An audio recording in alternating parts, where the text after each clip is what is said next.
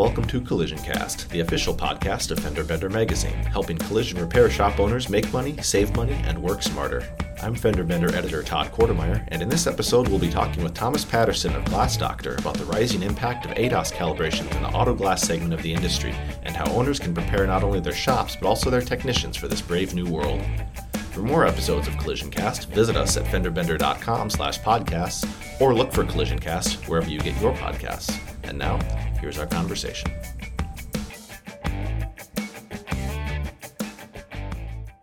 Hello, everyone, and welcome to this episode of CollisionCast. I'm Fender Bender editor Todd Quartermeyer, joined here today by Thomas Patterson from Glass Doctor. We're going to be talking ADAS calibrations and some of the trends and issues in the industry with training, and so on and so forth. So, Thomas, thanks again for taking the time.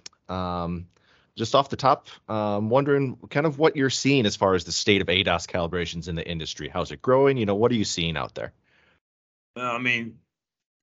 It's growing leaps and bounds, actually. Now that we have the only way to get a 5-star safety rating now is to have some form of ADAS built into the vehicle. So at this point, I think every vehicle you see coming off the assembly line has some form of ADAS attached to it, whether that's lane departure or lane keep assist or automatic braking, forward collision. There's a number of ADAS features now, blind spot detection, pedestrian detection, traffic sign. There's just a laundry list of items to be concerned about. And so we're now seeing it on almost every vehicle that comes in the shop as far as auto glass replacement goes. So from the auto glass replacement aspect, if that windshield is replaced, by every OE position statement out there, the camera has to be recalibrated and positioned back to 0 on the X and Y axis, basically centered back out, or the system will be inoperable. So that's a challenge in determining what process you go about and how you go about performing those calibrations. So it's driven a lot of the business back into the shop, into a more controlled environment, which is nice for us, I think, because it's a lot safer environment. It's a lot more controlled environment. We can control the ambient light, and a lot of these ADAS systems are very complex and very sensitive to ambient light or distractions or anything that may interfere with the targeting system of the vehicle. So we're seeing it quite a bit.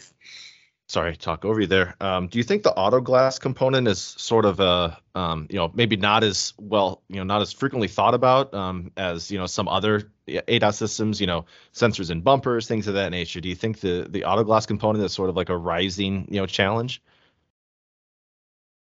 Yes, I believe auto glass is a unspoken, fear. It's new to our industry. We've been doing calibrations now about 5, maybe 6 years, and it's getting more complex. So for the auto glass industry, it's something that we've never had to deal with in the past. It was something that was kind of reserved for the body shop collision dealer market and not so much the auto glass replacement field. So when they started saying that when the windshield gets replaced, the camera has to be recalibrated, all of a sudden it pushed it back to our industry and something that we quite honestly weren't familiar with.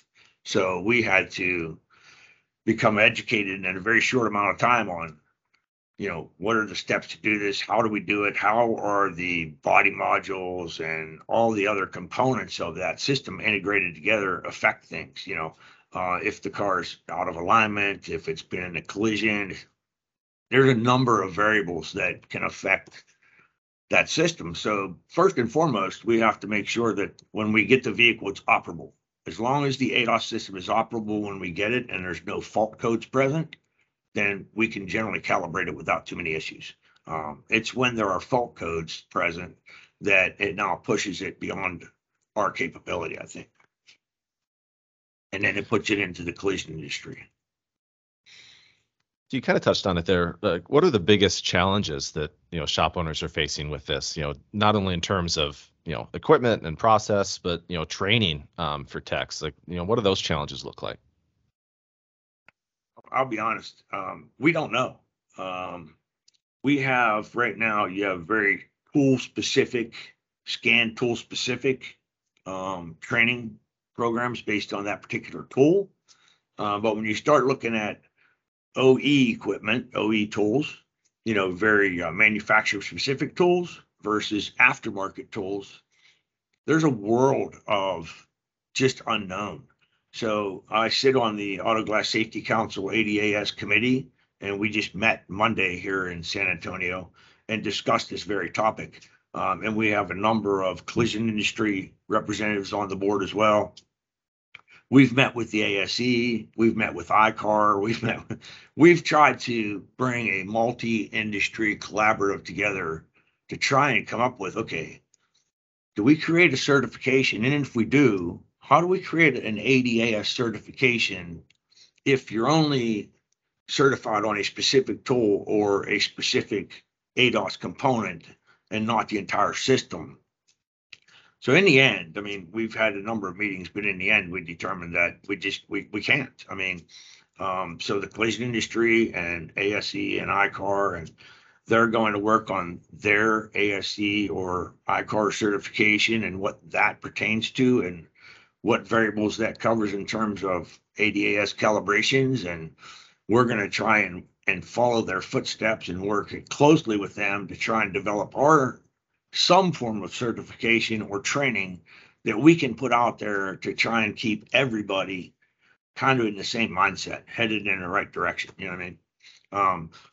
So right now we're in the very, very elementary stages of developing a cross-industry training program certification type of end goal result that where I guess the end would be where the auto glass industry determines, okay, now it's beyond our control and we can go to this point, and beyond this point, it needs to go to the dealer, or beyond that, it needs to go to the collision center.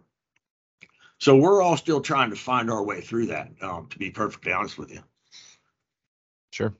So as far as, shop owners go, like, is there anything they can, kind of do to prepare for, this, wave essentially that's coming down the line? Yeah, I mean, I think there is. Yeah, I mean, we have a multitude of resources out there. I know that ICAR has a lot of resources. Collision News has a lot of resources. The Auto Glass Safety Council has a lot of resources. So bottom line is do your homework. I mean, it's like anything else. You can't go into it uneducated because you're going to end up getting somebody seriously hurt or killed if you don't do things the way they need to be done. So really, we work with tier one suppliers to the manufacturing industry. So Nippon Sheet Glass, Pilkington, they're a scan tool manufacturer as well for Calibrations.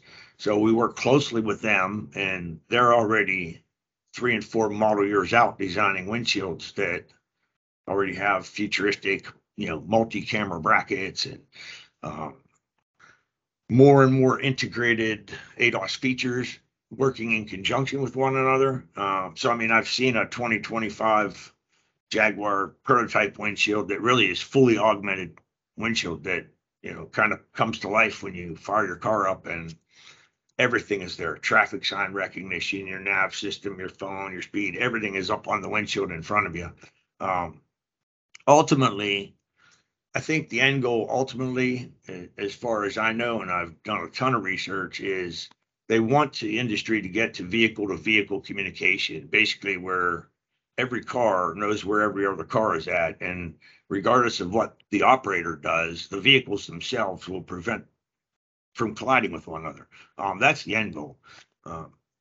As long as we can maintain that kind of link of communication, we're okay.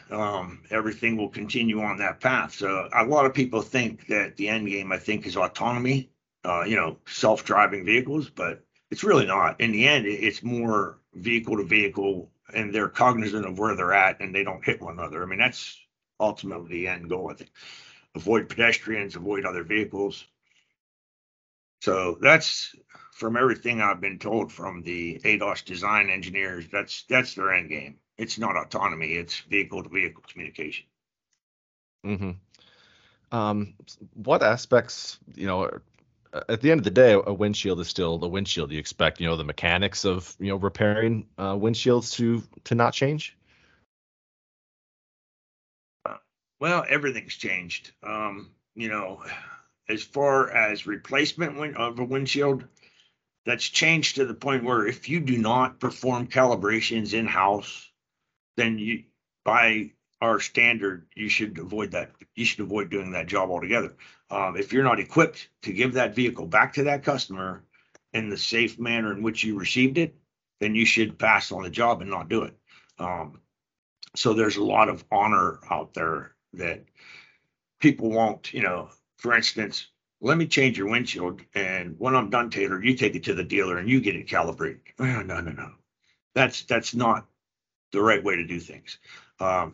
So as far as individual owners preparing, my advice would be go to the ICAR website, go to the Auto Glass Safety Council website, go to the tool manufacturer websites.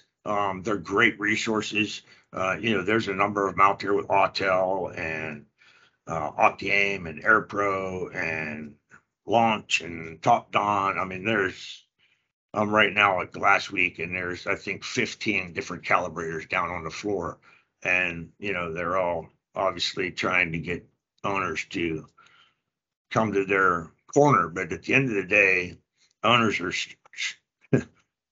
are burdened with educating themselves first. That's first and foremost. So there's a lot of resources. There really are. The industry, both collision industry, the dealer OEM position statements, and the auto glass aftermarket, we've put an abundance of information out there that they can prepare and understand what they need to do. From that point, it's a matter of you choosing what system works best for your particular environment. And some people will go strictly to the dealer and say, push all their customers to the dealership.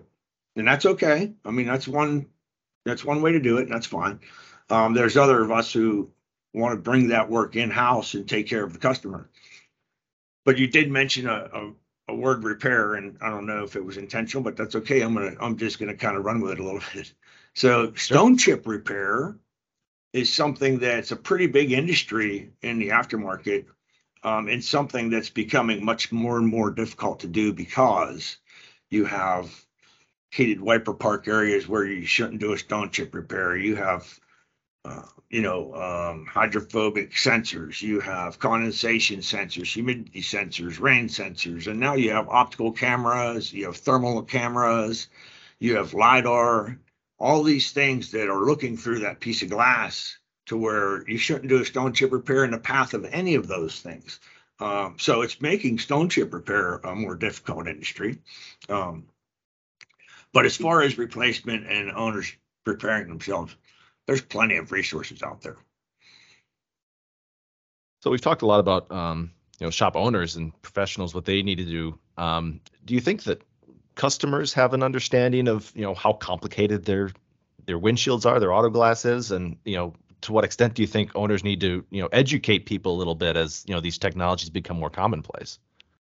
Yeah, owners, that's interesting you say that. Owners really don't know. I mean, I shouldn't say that. Most owners don't really have an understanding of how that system integrates and operates their vehicle. Many people in our industry don't understand. But yeah, owners don't understand. So there's companies like mine, and I could think of a number of others that we've put a lot of consumer education stuff out there. We have video loops we run in our shops. We have written material available. We have items on our website to help people understand the need for that calibration, because a lot of people don't understand. A windshield replacement, let's just say hypothetically $250, $300 to have your windshield replaced. Well, now with calibration, you've just pushed that to a $600, $700, $800 job, and the customer doesn't understand why all of a sudden, a year ago, their last vehicle, their windshield cost them $250, and now you're telling me it's $950, and they don't understand.